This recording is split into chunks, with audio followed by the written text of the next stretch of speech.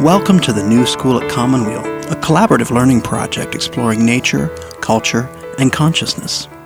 Join us now for a conversation with Norman Fischer and Michael Lerner as they discuss Everyday Zen, changing and being changed by the world. This is part one of this two-part conversation. Norman Fischer, welcome to the New School. Thank you. It's nice to be at the New School here. It's a wonderful place you have here. That is a reflection on the fact that we're sitting in Norman's living room in Muir Beach overlooking the Pacific on a beautiful day with our mutual friend and colleague Joan Evans, who is a student of Norman's, and my colleague Ken Adams, who does the sound for the New School. Norman, you are a Zen priest, teacher, poet, former abbot of the San Francisco Zen Center, and founder of the Everyday Zen Foundation. And you are the author of, I have a bunch of your books on the table here, but my guess is about 15, 16 books. I have only read 3 of them. Training and Compassion, Zen Teachings on the Practice of Lojong, is that how you pronounce it? Mm-hmm. Another wonderful book called Jerusalem Moonlight, An American Teacher Walks the Path of His Ancestors, and Taking Our Places, The Buddhist Path to Truly Growing Up. And I wanted to ask you to start by reading the 23rd Psalm from your book of translations of the Psalms, Opening to You, Zen-Inspired Translations of the Psalms. Would you read the 23rd Psalm? Sure. You are my shepherd, I am content. You lead me to rest in the sweet grasses, to lie down by the quiet waters, and I am refreshed. You lead me down the right path, the path that unwinds in the pattern of your name.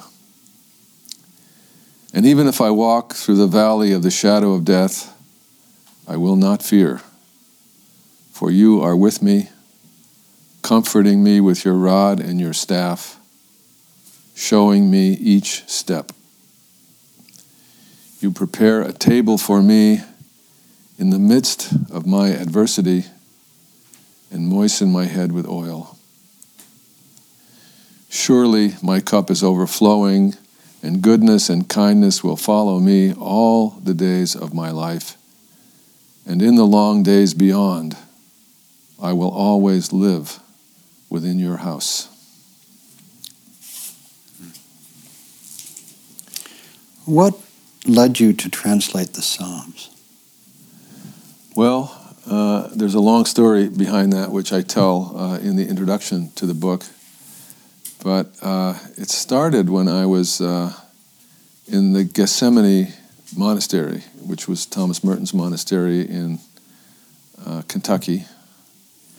And I was there for an event with Dalai Lama and a whole bunch of Buddhist, mostly Western Buddhist practitioners, along with the monks of Gethsemani and other Christian monastic practitioners. It was a meeting that was the Dalai Lama's idea, I think, to fulfill a promise he had made to Merton, because they were friends, that he would someday come to Gethsemani and engage in dialogue. So this happened, and it was really fun. And so we were there practicing together in Gethsemani, doing the daily offices with the monks, getting up in the middle of the night and 7 times a day, and having dialogue meetings in between times. And I had never experienced that before. I had a lot of experience in Zen monastic practice, but none whatsoever in Christian monastic practice. I didn't even know what they did. So I was really kind of impressed and amazed by the way they practice. And as you know, and I didn't know at the time, their main practice is chanting psalms. They come to 7 times a day in choir, and they chant the Psalms, and they have readings and stuff like that. And I happened to be there when they were, because they go in a cycle, and I happened to be there at the point in the cycle where they were chanting the 137th Psalm, which ends with a line something like, and dear God, please, because we are so upset with them, take their children and smash their heads against the rock so as to avenge our grief. So, I mean, I'm paraphrasing, but there is this line about take their children and smash their heads against the rock. So I was kind of shocked by that. I mean, I didn't really know the Psalms very well, and I was not aware of that line. And so when it was my turn to get up and give my little speech, polite interreligious dialogue speech, I kind of didn't give my speech. Instead, I said, I'm impressed with you guys. You seem to be really spiritual, wonderful people, but I'm perplexed by your practice. How in the world can this be your practice, that you would recite something like this? I mean, this horrible thing. What are you thinking? What are you doing? It just seems odd to me, and I'm not criticizing. I'm just asking, how do you understand it? Because I can't really understand it. And that was a kind of moment of reality in this otherwise, interreligious dialogue tends to be vague and polite and all this. So when I said that, then it was amazing. All these monastics got up and did say how they felt about this and what it meant to them and so on. But that's what got me interested in the Psalms. I realized that this is an amazing thing, that for all these thousands of years, Christian monastics, this is the rule of St. Benedict, ordains that this is what they do. So all Christian monastic orders do this and have been doing it for 2,000 years. And then I realized, which I hadn't thought about before, that Psalms are also at the heart of every single Jewish liturgical service. There's also a Jewish practice of reciting the Psalms cyclically, but in the synagogue services, they don't do it cyclically, but every service has many Psalms in it. It's a huge part of the liturgy. And I thought, wow, this is really important literature. And then I thought, and guess what? It's actually the beginning of poetry in the Western tradition. It's like at the very beginning of the whole impulse toward the poetic. So then I wanted to study the Psalms. And I was doing a lot of traveling, and my son had come back from Jerusalem with a small psaltery about this big that you could stick in your pocket with Hebrew and English facing. So I would carry that with me whenever I traveled, and I would have a few English versions of Psalms. And I was fooling around in airport waiting areas and on airplanes just for my own purpose, so that I could understand better, trying to get what these poems were really saying. I was making my own versions of them, which I often do as a way of understanding something I'm reading. And I had a bunch of them, and I just kept going and going and going. And then my friend, who's a literary agent, somehow I said, I don't remember whether it was my idea or I happened to mention it casually, and he said, I think you could actually publish these. I said, no kidding, it's hard to imagine. Especially since how do you translate poems from a language you don't know? I mean, I know Hebrew enough to be able to read the facing Hebrew and see which words correspond and look up roots. So I was very interested in the roots of words, but I'm not a Hebraist by any stretch. So he said, no, you can do this now. And apparently now people are doing this, constantly translating from languages they don't understand by using other people to help them, and so on and so on. So the long and the short of it was that I put together all the stuff that I had and added a few more, wrote an introduction, and it was published. And it's actually one of my favorite projects and one of my favorite books of mine that I really like. And a lot of people use it now. And it's been so wonderful for me that a lot of people, Protestants, Catholics, and Jews, use it for, clergy people use it in services. And I just got an ask for permission from a Jewish group that's publishing a new machzor for the High Holidays, and they're putting a bunch of the translations in it for the High Holidays. So it's been a wonderful, serendipitous project. You have written in many places, but Jerusalem Moonlight, an American Zen teacher walks the path of his ancestors. Reflections on being Jewish and a Zen teacher. And you, I think what I appreciate most about it is your combination of candor and kindness. You try to be kind to people, but you also try to be candid. There's a beautiful passage in here. You're talking about a visit that you made to the Diaspora Museum. And you say, at Tel Aviv University, we tour the Diaspora Museum, an institution dedicated to the proposition that Jews who do not live in Eretz, is that how you say it? Eretz Yisrael. Yeah. Eretz, the land of Israel, Eretz Yisrael, are human too. In fact, a plaque or sign at the outset of the exhibition does say that the purpose of the museum is to see to it that there is mutual understanding between diaspora Jews and Jews living in the homeland, since any misunderstanding or lack of mutual respect would be disastrous for both sides. Of course, the need for such a museum only occurs where there is already a lack of mutual respect, where there is already the feeling that Jews in the diaspora, a term, of course, that only exists at all with the assumption that all Jews really belong in Israel and are only temporarily displaced, are taking the easy way out, and so on. So, oh dear, I forgot about that. Yeah. So then you said the most moving exhibit in the museum for me is something called the Ingathering of the Exiles. First Aliyah, youth movements, kibbutzim, tears strangely welled up in my eyes. The feeling that I am an exile from what I can't say, and that I might return home to where I can't say, to the state of Israel, to California, to Pennsylvania where I was born, to Ruskover where my grandfather was born, to death. I think I feel a feeling growing in me, which I think will perhaps occasion something sometime. I do not know what or when. And then this is the passage. I think of Judaism as a religion of life.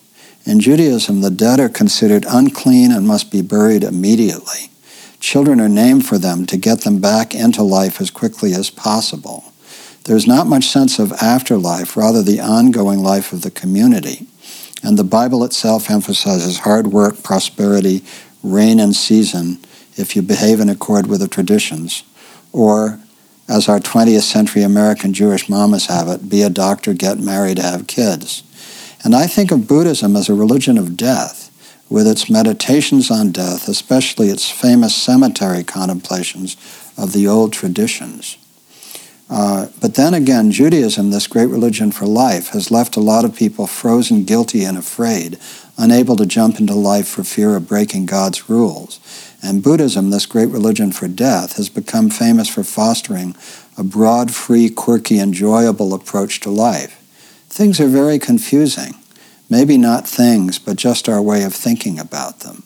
So I really liked that sort of combination of candor and yet in many places kindness. You make a real effort when you're speaking of people to speak of them in a way that will not be offensive. But at the same time, you're very candid about your responses to things. Mm-hmm. Mm-hmm. I never thought of it that way, but yeah, I mean, I don't think that I'm, well, I guess, yes, maybe in part, when you're putting something in print, I guess there is the possibility that somebody would read it and be offended by it or take offense. No, but I know a lot of writers are paralyzed by that, freaked out by that. I kind of, in some way, don't really believe that anybody will ever read what I write. So I don't feel constrained by that so much. Uh-huh. But I do feel that an affection for people, even though it's sometimes people behave badly and are not, and are all screwed up in many ways. But one can still be affectionate toward them. So it's not that I'm trying to censor myself and not say the more nasty things that I'm thinking about people. It's more like I just want to be honest. And part of the way I feel is that people are kind of amazingly dear, even in their sometimes destructiveness. What was it like to be abbot of Zen Center? Well, I actually had a pretty good time when I was first elected abbot. Well, it's a long story. I didn't really want to do that. That wasn't There's a famous, perhaps apocryphal story that they asked everybody else and they said no, and you were the guy who was willing to do this. I don't know if that's true. Not actually. Well, that was. No, that's not true, actually. That's how it came to me, just so you know, that they asked the more senior people and they turned it down. But it is true in the sense that when Dick Baker left, I was elected abbot in 1995, or a few years before that, and started in 1995. There were many, many people in the organization who were senior to me, all of who left in the 80s. Leaving only a few of us behind who could do some things like that. So in that sense, it may be true. But no, it was the opposite. I was elected abbot at a very historically dicey moment in the history of the organization. And I was elected unanimously, and there was nobody else who was even a candidate at the time. And there were other people who were nominally who had the qualifications, but people had confidence in me, and that's why I felt like I had to do it, even though it was not our family's plan. And it took a great deal of negotiation with my wife to be able to agree to do it. But when I first was installed, I remember saying to people, my number one priority as abbot is to be happy, personally happy myself. And that was like kind of shocking to people, but then I explained that, the abbot has a big impact on the whole community, and an unhappy abbot makes everybody unhappy, and a happy abbot makes everybody happy. So, and I want to be happy, and I figure as abbot, if I'm happy, then it'll spread to other people. So I'm really going to try to have a good time here and not suffer too much. And I did. All in all, I had a good time. It was very. You have to go to so many meetings and be so connected with people that I didn't have time for my literary work, which always makes me feel uneasy. So there was that. That wasn't the greatest. How long were you abbot? Only 5 years, because my wife agreed to my just doing it on the ironclad promise that I would only serve for 5 years, that I would not go on longer. Typically, all the other abbots have gone on longer, but I had an ironclad agreement with her that it would be 5 years, and that's all.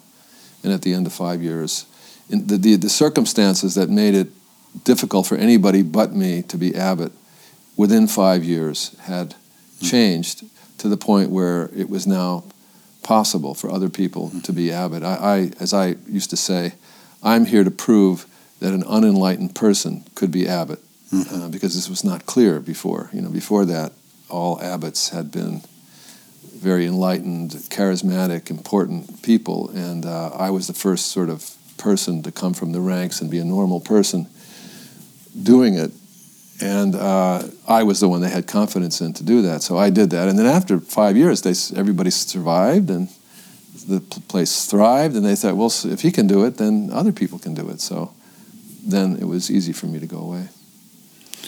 In your book, Jerusalem Moonlight, there's a chapter called Zen Tatsu.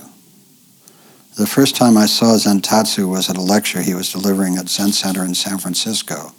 It was soon after the old Japanese abbot Suzuki Roshi died. Suzuki Roshi was loved by everyone. He was quiet, deep, and wise. Now here was his replacement, Dick Baker, in parentheses, his successor, a tall young American just back from several years in Japan, all angular and bony, sharp in every way.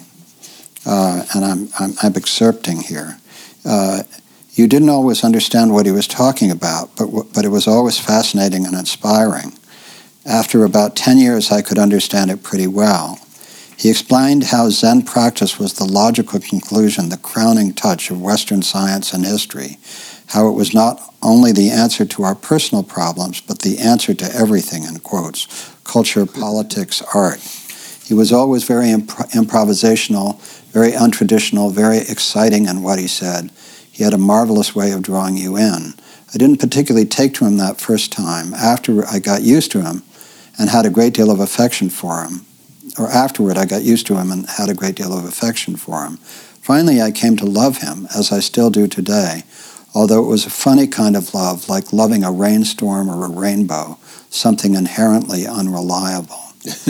So I came to California in 1972, so I was around when Dick Baker was Roshi. And in fact, I have a memory of being in Muir Beach, I think, at Sam Keen's house, right, with Roshi Baker and Michael Murphy, right. And they were Sam great friends, Keen, yeah. and a friend of mine named Rick Carlson. And I'm trying to remember whether Jerry Brown was there or whether they were just talking about Jerry Brown. But it was so interesting because, my nature is that I'm an introvert, and actually, it's not that I have in any way a sort of low self-esteem, but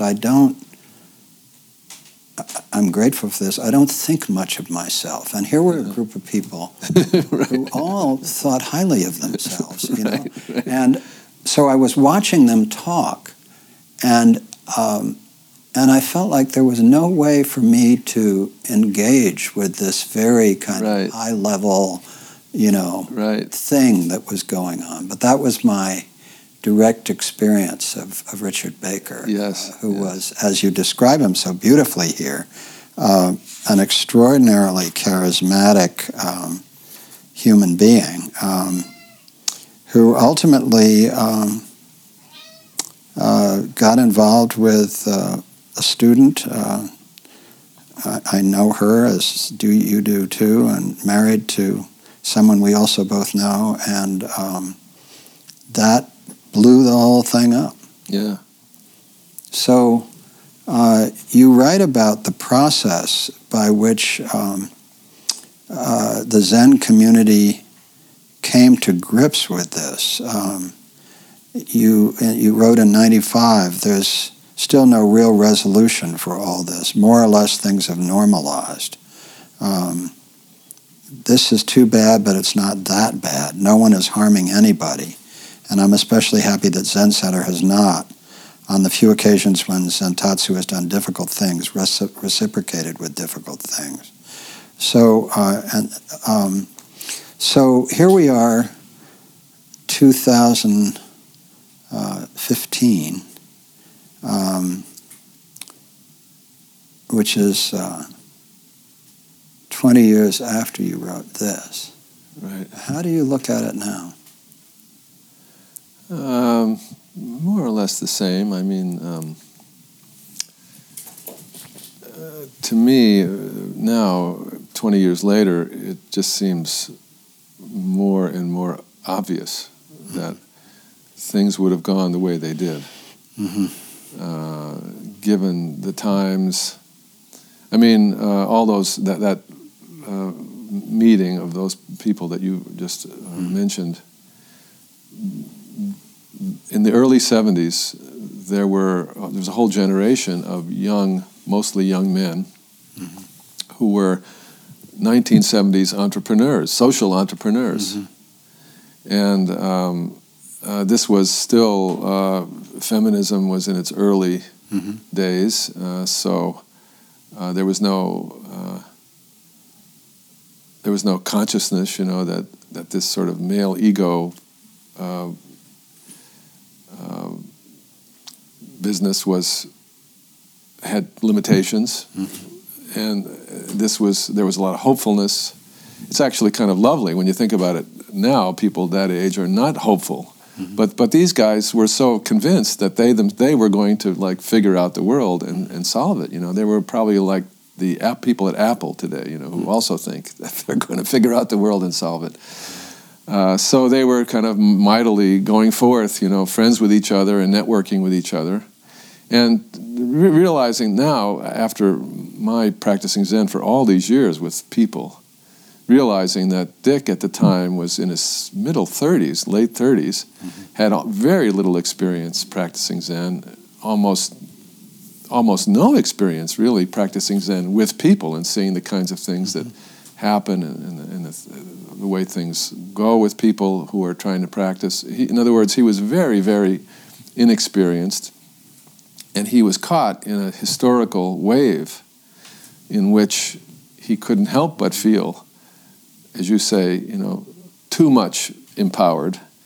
And so given all of that, and the fact of the matter is that all of that was a really good thing for Zen Center. In other words, because of all that, the Zen Center could expand and could grow and could have the kind of financial and real estate footprint that it has now, because of all this in him. That was not just him, but a whole wave that was absolutely, in hindsight, doomed to break against the shores of reality, eventually. So one way or the other, that was going to happen. There was no doubt.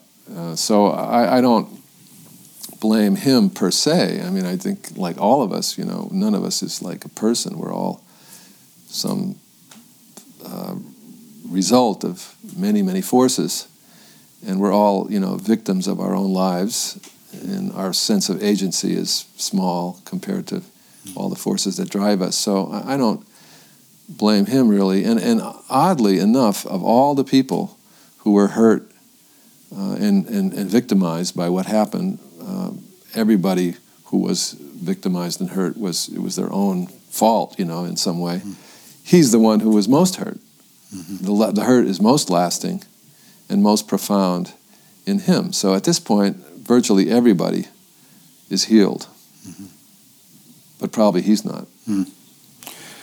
There's a passage where you talk about being at the Tassajara meditation hall when suddenly it catches fire and burns to the ground. And this is in a beautiful, very rural area of California coastal area, in the mountains. And you say that during that time, Baker was planning the launch of Green's Restaurant, and everybody in the community thought that this meant inevitably that the Green's Restaurant project, which was huge, would be deferred. But in fact, he went straight ahead, and So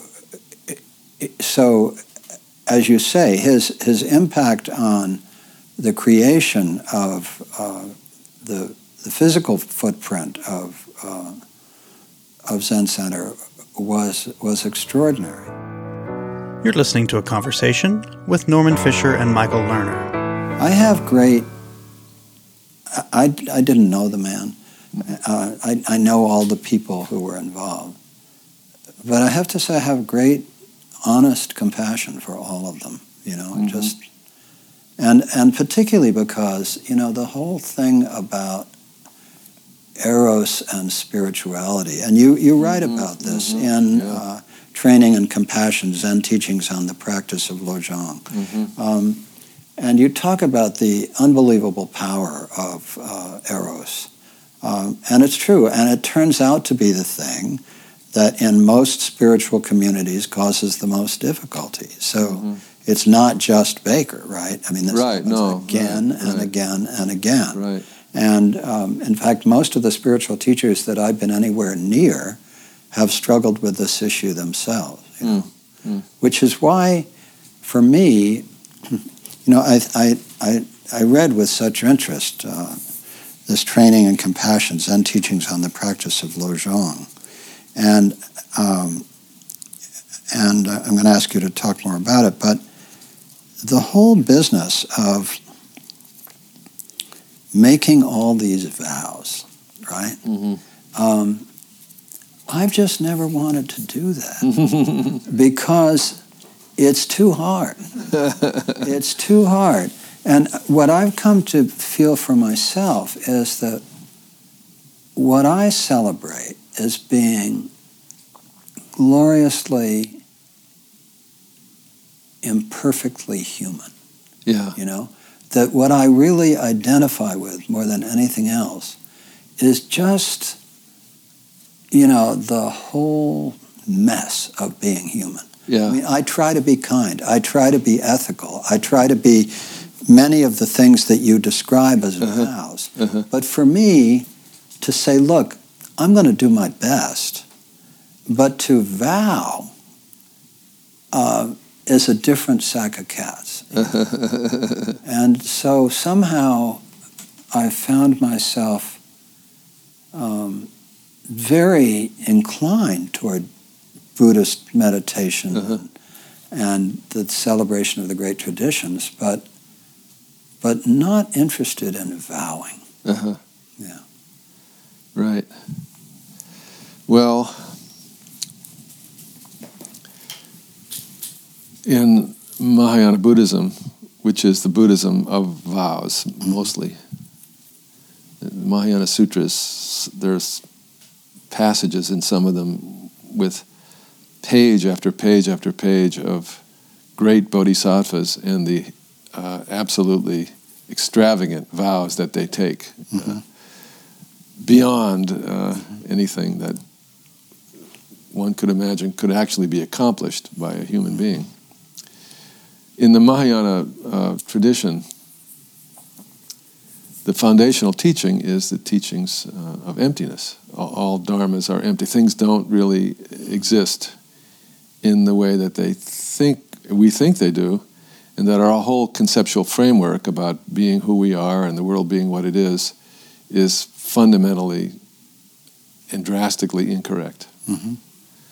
So the idea that I personally am going to take a vow to do the following things, and therefore, having taken that vow, I am going to do those things and accomplish them in a rational, materialistic world, as we usually understand, is not what vowing means in Mahayana Buddhism.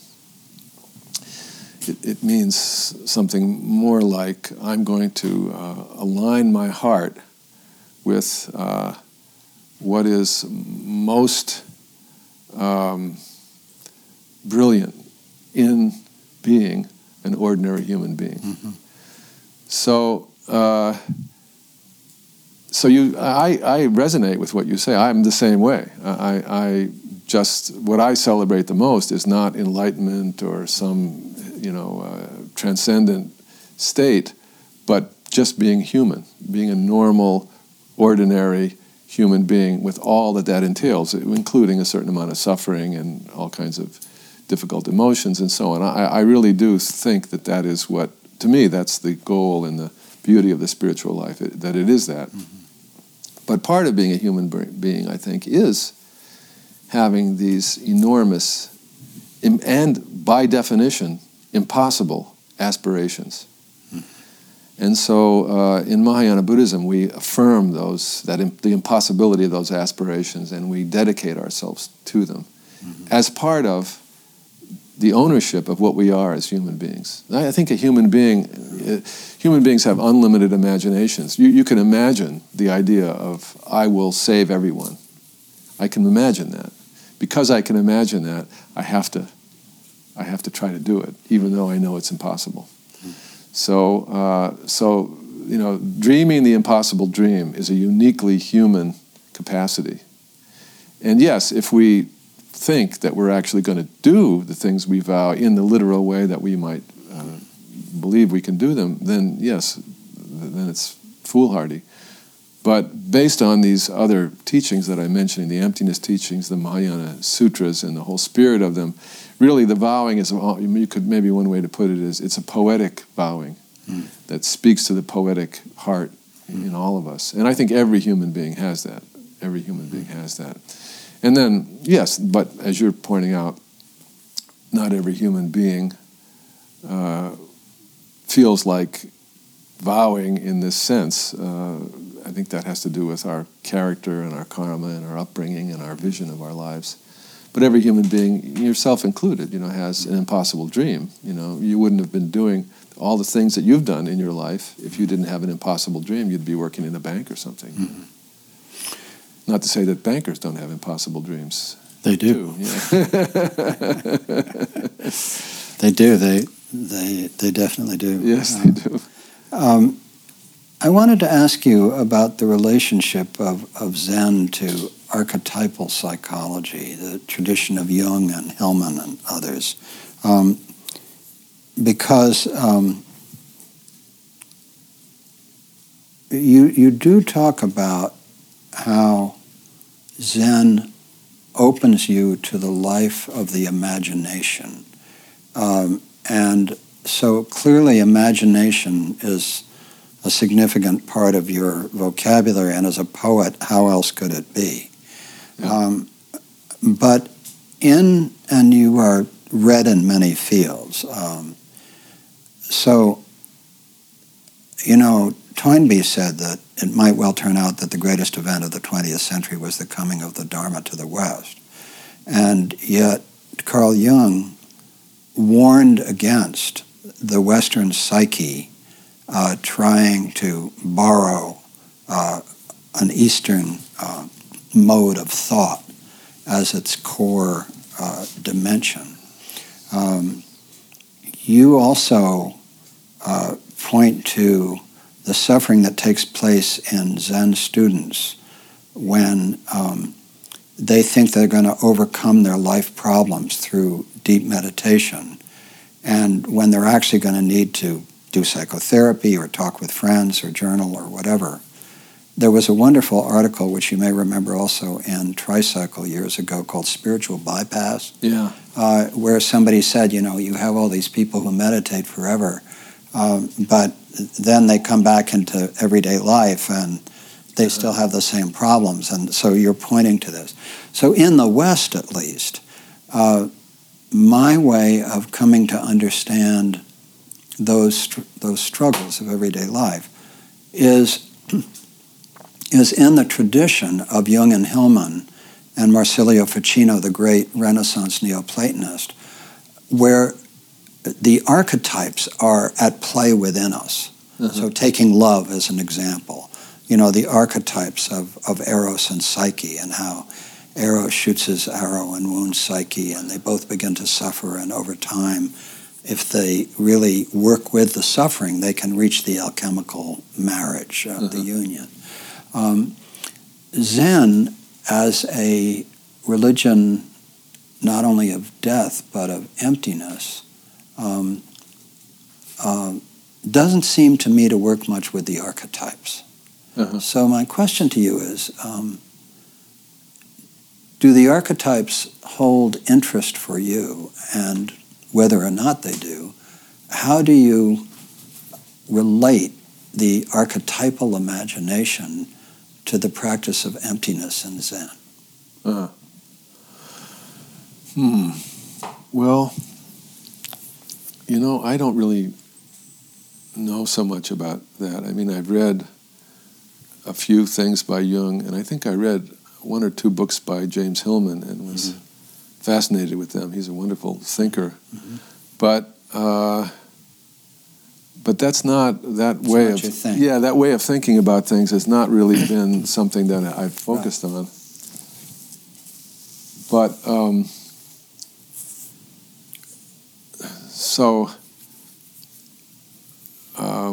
when I or we here in our time and place try to practice Zen, I mean, one of the things that I think is inescapable, eventually, one way or the other, is to actually see what is going on within oneself.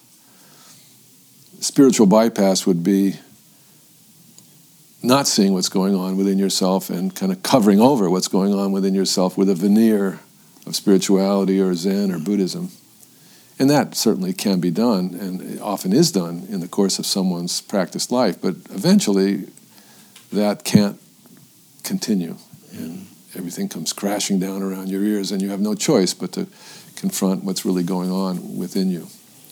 So I think there's an inevitable process, even if you don't intend it, it can't not happen, where a Western person growing up with, and I think this archetypal life is in us all as Westerners, whether we read about it or not, somehow or other it operates. It can't help but come out. And when we try to practice Buddhism, eventually we're going to practice Buddhism as a Westerner. We're going to understand it as a Westerner. And so from the point of view of an Asian Buddhist, we might be misunderstanding. They might say, you people really don't understand. You're just making it into your own categories of thought. So this is the very sensitive and interesting dance that I'm quite aware of, having been involved with my whole life, is, okay, so we can't just like make Buddhism into Jung or Freud.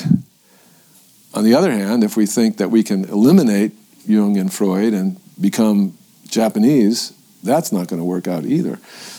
So how do we really try to take this on and really try to understand it on its own terms, and yet understand it for the people that we really are? So in a way, you could really argue that Western Zen is a different religion from Japanese Zen or Vietnamese Zen. It's really a different religion. The teachings are the same, the texts are the same, but it's actually, we're understanding them differently. And one of the ways that we inevitably are understanding them is in this archetypal way. So even though I don't know that language very well or understand it very well, I'm sure that in the way I practice, and in my case, so my equivalent of that is the literature that I've written and studied for so long. And that's where the idea of imagination comes in. I mean, it's a long story. My idea of the imagination is not the same as sometimes Buddhism talks about imagination in a very pejorative sense. Well, what is your idea of the imagination? Well, I've written about it in essays and things, but basically for me the imagination is that which enables you to see the world as it actually is. That which helps you to go beyond the sort of limited view that the perceptual and intellectual apparatus would create a world that is pretty limited. The world is much bigger, and it's the imagination, that's the faculty that helps you to really see the world as it is. Joan, you were going to say Yeah, something? you were going to say something. I love these teachings, and Norman has talked about it in our Zen seminar some, and also there is a book coming, I know. Yeah. I have a book coming in the fall called Experience, Essays on Thinking, Writing, Language, and Religion. And I really thought a lot about my ideas about the imagination and tried to write an essay really going into it pretty thoroughly, and that essay will be in that book. Yeah, the imagination is an amazing subject. You probably know that in the Sufi tradition, the imagination leads us to the place that is above the human experience, where we meet the gods. The gods come down and communicate with us through the imagination. That was Ibn Arabi's vision, described in the great book Alone with the Alone. But yes, the imagination is the field of the archetypes, whether we speak of it in terms of Jung and Hillman or in terms of literature. It's clearly the field of the... And so when you say that's where you encounter reality. And so what's fascinating about that is that the reality that you encounter is in no way the reality of what most people take for reality, Or no, I won't say it's in no way, but it is perhaps orthogonal to reality in the way we understand it. Yeah, I mean, it isn't another realm. No. It's this world. Right. And that's something that I really appreciate about the Zen teachings, that really insist on that. It's just this world, and yet it's this world perceived in its fullness, and that our human perceptual and intellectual apparatus, in its narrowest sense, reduces that world to something very flat. But it's not flat. It's actually quite open, and then it's the imagination, which I think is awakened by religious practice, by art practice, by deep thought and reflection. The imagination that brings the fullness of this actual world that we're living in to us. You were born in a small town in Pennsylvania, if I remember correctly. Jewish family. You lived in an apartment above your grandfather's tailor shop. Is that That's right? Yeah. And your grandmother was your best friend. Yeah. You didn't. She was a tailor too. Yeah. Right. You didn't have a lot of friends to. No, because we didn't. We lived in there weren't any other houses around. There weren't any other kids around. So, right. What did you learn from your grandmother? Well, she was very quiet and funny, and she had a great spirit. And our main activity was, two main activities. We would look out the window. Not that much to see, North Main Street in Pittston, Pennsylvania. So there'd be cars going by, and we would sit up there and just look at the cars going by and talk. And then we would listen to the radio. She had her favorite soap operas, The Guiding Light, which I think is still going, and Jack Benny program and stuff like that. And so just the pleasures of quiet, aimless time, I think that's what I learned from her. And also, she was just such a kind and loving person. I really love my grandmother. She was a wonderful person. This is my mother's mother. And we lived with them, as I said, yeah. And you describe yourself as a child as, I forget the words you use, but was it dreamy or moody? There's some word that you use to describe your childhood, but perhaps you can just tell me what it was actually like when you were in grade school. Yeah, well, I think my parents worried about me because, I was... I don't really, I don't really have quite a sense of it or a memory of it, but it seemed like gloomy. Everything seemed kind of gloomy and, a little bit dark and vague. And so it wasn't anguished. Like, I didn't have a hard childhood. I mean, my parents were very nice people, and nothing bad happened to me, no trauma that I can remember. Which it turns out is like almost unheard of. I know. Like, I don't know anybody else. I always think that I'm a normal person, and there's about 5 of us on the planet. Everybody's abnormal because everybody's been through hell, What were you like in 8th grade? Well, I remember that when I went to, I tell this story often because it's a brilliant story about my mother. When I went to the 7th grade, my parents, the school that we, in our town was a terrible school, like known to be like an awful school. So my parents decided that they were going to send me to a better public school in the other town across the river. And I went into that school in the 7th grade, and I remember being absolutely terrified because I thought, oh my God, it'll be a bigger school and all these kids will be, much smarter than me and nobody will know me and nobody will like me. And I was really scared. And I remember my mother said to me, don't worry. She said, you just have to follow one rule. And if you follow this one rule, everything will be okay. And I said, what is it? She said, all you have to do is never, ever say anything mean about anybody. So if you never say anything mean about anybody, you'll be fine. And I said, okay. So I remember I went to the school, and I remember a moment in which, how middle school kids are sitting around gossiping about other middle school kids. And I don't remember who or what, but I remember a moment in which this is going on. And I tensed up and I realized I can't say anything like that, and I just was silent. And I followed that rule in desperation, in terror.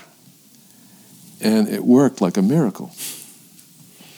And I was shocked to discover that by the end of the year, I couldn't believe it, but it seemed like the other kids liked me and I was doing all right, and I was totally surprised by this, because of this one rule. So I think by the time I was in the 8th grade, I was an adjusted, well-liked person in the school, and I think it wasn't until I was in high school where you could tell, the difference between the grades that I realized, oh, I'm getting really great grades. I must be smart, And I think I was the valedictorian of my high school, and I gave a speech and all that. So, but that wasn't, when I was in the 8th grade, I'm sure I was still pretty scared about whether or not I would survive. And as a senior in high school, beyond being the valedictorian and popular, what were you like? Where were you? Well, see, I went through a period in my adolescence where I was very religious. Uh-huh. So that probably went with the moodiness and the darkness and the otherworldliness. Religious in a Jewish sense? Yeah. I actually used to go to the synagogue every single day. Uh-huh. And I used to lead the services. I was like a child prodigy in Judaism. I would lead the services, and all the old men were like, amazed and very happy. How old were you when you were doing that? I was like 13, 14. So after your bar mitzvah? Yeah, and then I studied for my bar mitzvah for several years. So all the years while I was studying for my bar mitzvah and the year or two afterward, I was very religious and focused on, all that. But then when I got into high school, simultaneously that wonderful rabbi who was my really good friend and I studied with, he left the area. And I discovered girls and sports and all that. So then I completely, it seemed like seemingly almost overnight, went from being a very religious, retiring person, really enjoying and focused on going to the synagogue and prayer. I became like a regular American kid. I would play basketball every day. I was on the football team. I was on the track team. I had girlfriends. I had a really fun time in high school for 2 or 3 years. You're listening to a conversation with Norman Fischer and Michael Lerner. 10th, 11th, 12th grade. What was the name of the rabbi? His name was Gabriel Meza, and he was the brother of Jackie Mason, the comedian. Jackie Mason was his younger brother. And imagine Jackie Mason being a rabbi. Jackie Mason actually is a rabbi because this was a rabbinical family. Every male in this family for generations as far back as anybody could remember was actually a rabbi. They were a very important, almost like, they were almost dynasties, in Europe. Mm-hmm. And they had a dynastic family as rabbis.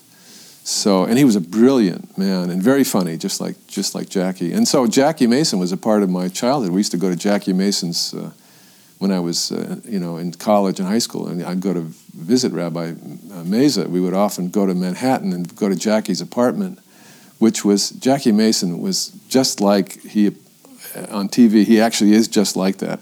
His apartment, I'll never forget, it was like, he was a bachelor, like a swinging bachelor.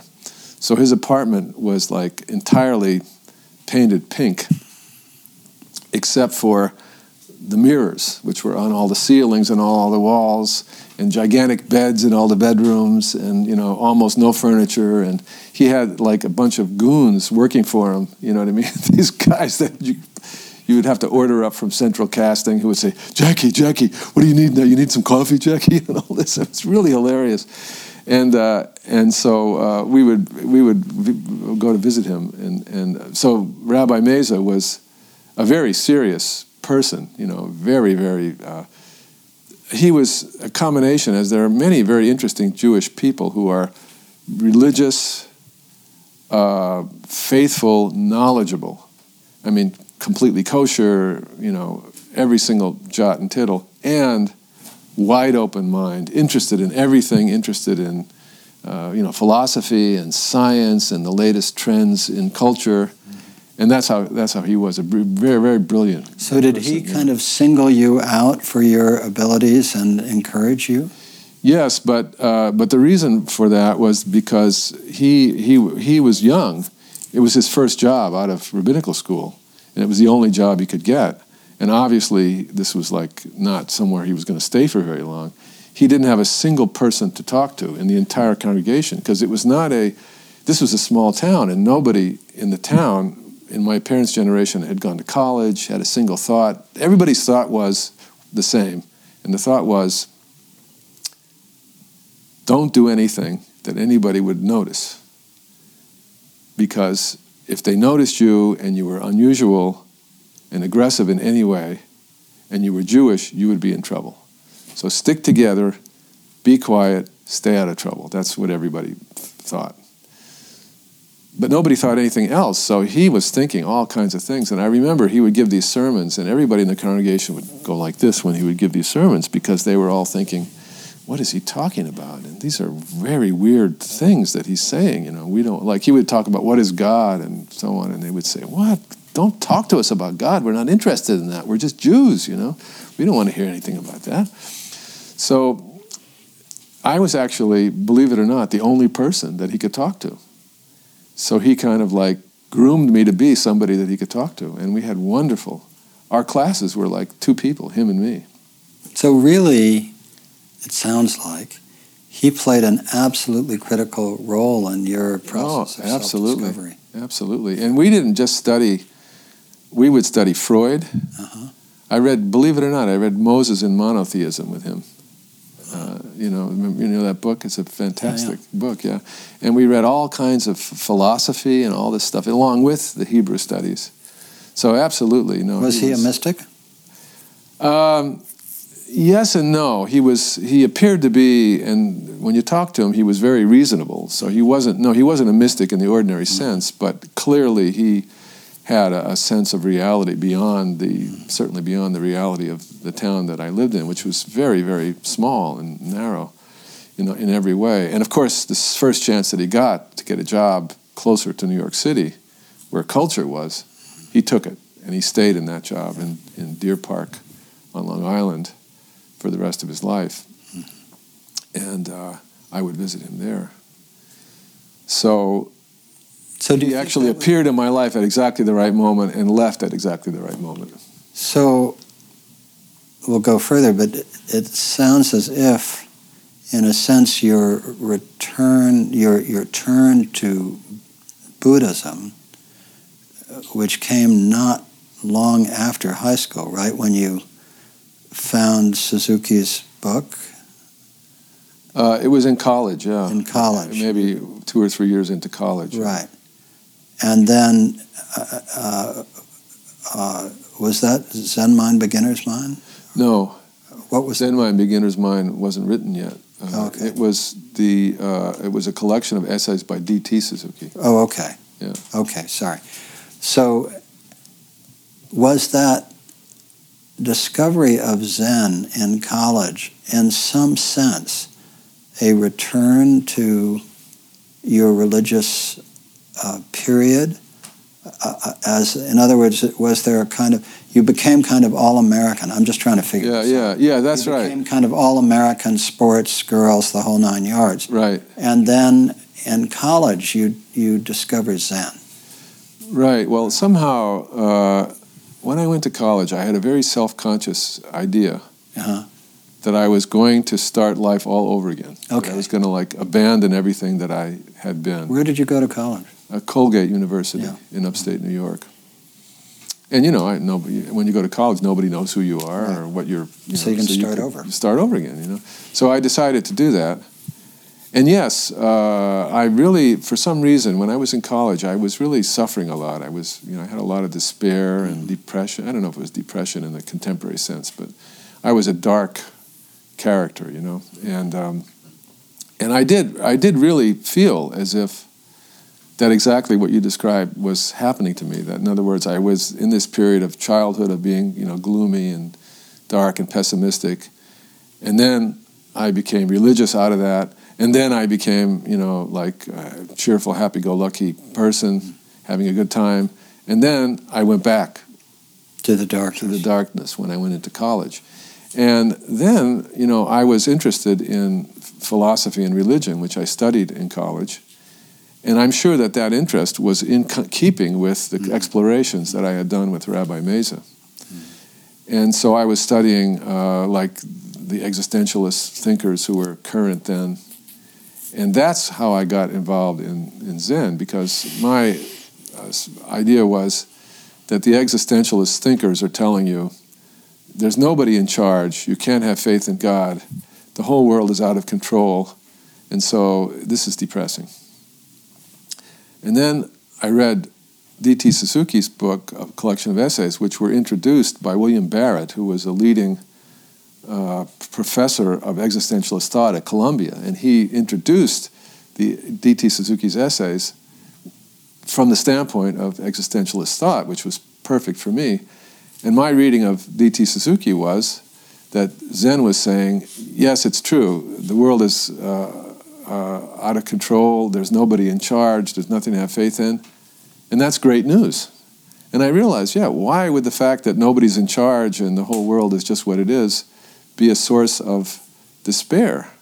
Why would that follow necessarily, unless you had been expecting somebody to be in charge and fix everything? If you weren't expecting that, then why would that be bad news? So then I thought, Zen speaks to my negativity, which is absolutely, without a doubt, true, but it doesn't.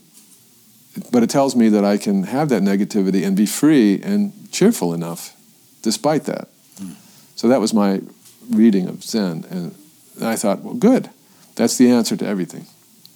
But I didn't know that there was any Zen practice. Believe it or not, in those days, it was not obvious that there was any Zen practice. In Japan, in the mind of somebody from Pittston, Pennsylvania, Japan might as well have been the moon. The idea that you could go to Japan or that anybody actually lived in Japan, that wasn't, some kind of fantasy, never occurred to me. So I just thought, I'll have to read this book and that would be it. And then later, it was only later that I discovered, you actually could practice Zen. People actually did it, and there was a practice to be done. And as soon as I found out that was the case, I said, well, I'm definitely going to do that. So that's how my interest came about. Mm-hmm. So you were in college at Colgate. You discovered Zen. What happened then? Did that take you out of the darkness that you were experiencing in college? Well, the next thing that happened was the times began to impinge. Right. These were what years you were in college? I was in college from 64 to 68. Right. So I got really involved in politics, and I became completely political. And I was interested in writing. I started writing when I was about 12, writing poems. So I was always interested in writing, and when I was in college, I was in creative writing, did a lot of creative writing, and had a creative writing mentor, and was in with a group of people who were doing creative writing, fiction mostly. But also I was on the newspaper. So I became the editor of the newspaper. And I just recently had dinner in L.A. with college friends who reminded me that I was an outrageous political radical. And I pissed off so many people with my version of the newspaper that this little college which had 1,800 students, they started a rival newspaper because they couldn't stand my politics. Were you SDS type radical? Yeah. Students for Democratic Society? Well, I don't think they had it there, and I wasn't a member of it, but yes. And so they started a right-wing newspaper, which actually still exists. This college still has 2 newspapers, even though there's only about 2,000 part of your students. legacy. Yeah. So, and then we had like this enormous rebellion we were one of the schools that took over the administration building, and we lived in the administration building, and it was all reported in the New York Times. It was roughly around the same time that happened at Columbia in 1968. It was very exciting. It was this political moment, and the Vietnam War. I was just thinking the other day that my family, as I said, their politics was just don't complain about anything. Yeah. Whatever is happening, say it's good. And my father had been in the war and had a lot of trust in Eisenhower and in the government in general. And, Jews in that generation were enormously, at least the kind of Jews that I came from, were enormously grateful to America for being a place where anti-Semitism was not okay. So I grew up to feel like, well, our government is good, and they know what they're doing, and why should I think otherwise? So I remember one friend of mine in college sitting me down and saying, no, that's not right, and telling me about Vietnam, which I thought that's fine, Vietnam, I don't know, it seems like if the government thinks it's a good idea, it must be a good idea. So he sat me down and he just explained to me, why this was not a good idea. And I remember, immediately thinking, by God, you're right. That's terrible. I can't believe it, And then from that moment on, I was very passionate about this whole thing. And so anti-Vietnam was a big part of what we were involved with. And also the administration of the university. Like all universities, they're, of course, part of the general ethics of the society. So, yes, it was an exciting time. You're a few years younger than I am, I think. I'm 71. You're what, 68? 68, yeah. I was the political editor of the Harvard Crimson at Harvard. Yeah, and my father was the political philosopher Max Lerner, who was,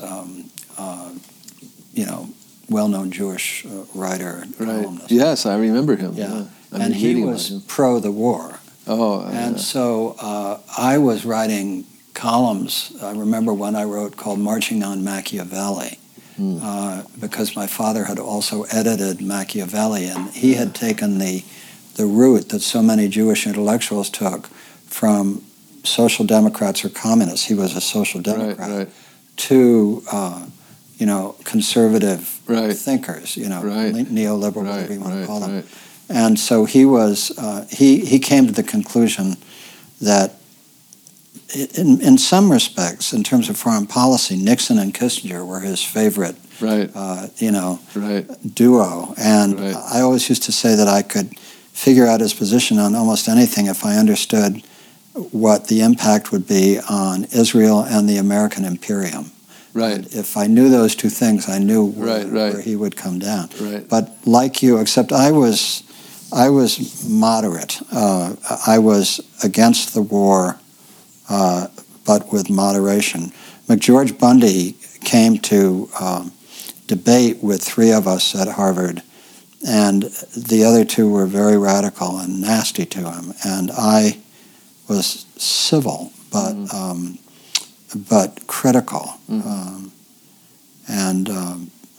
Then it turned out later that he helped the Ford Foundation, which he was then the head of, helped me start Full Circle, our school for troubled kids, which then led to Commonweal. So again, this was... So that paid off, being civil. Well, it was like you in school and your mother telling you be negative about people. Right. And I certainly profoundly disagreed with him, but said it with civility. So, but in any case, we followed that trajectory together. Although I think the impact was actually much more powerful, like on my younger brother, who's 2.5 years younger than I am. He was your contemporary. And somehow I think I was like a couple of years ahead of the curve. And the impact, I think, was even stronger on people who were seniors in 68. That's right, because 68 was the absolute height of all this, You've been listening to a conversation with Norman Fischer and Michael Lerner. This is part 1 of this 2-part conversation. Thank you for joining us at the New School at Commonweal. The New School at Commonweal is directed by Michael Lerner. Our program coordinator is Kira Epstein. Our audio engineer is Ken Adams. And our theme music is by Suzanne Ciani. Please visit our website at tns.commonweal.org. That's tns.commonweal.org. Commonweal is spelled COMMONWEAL. You can also find us on Facebook.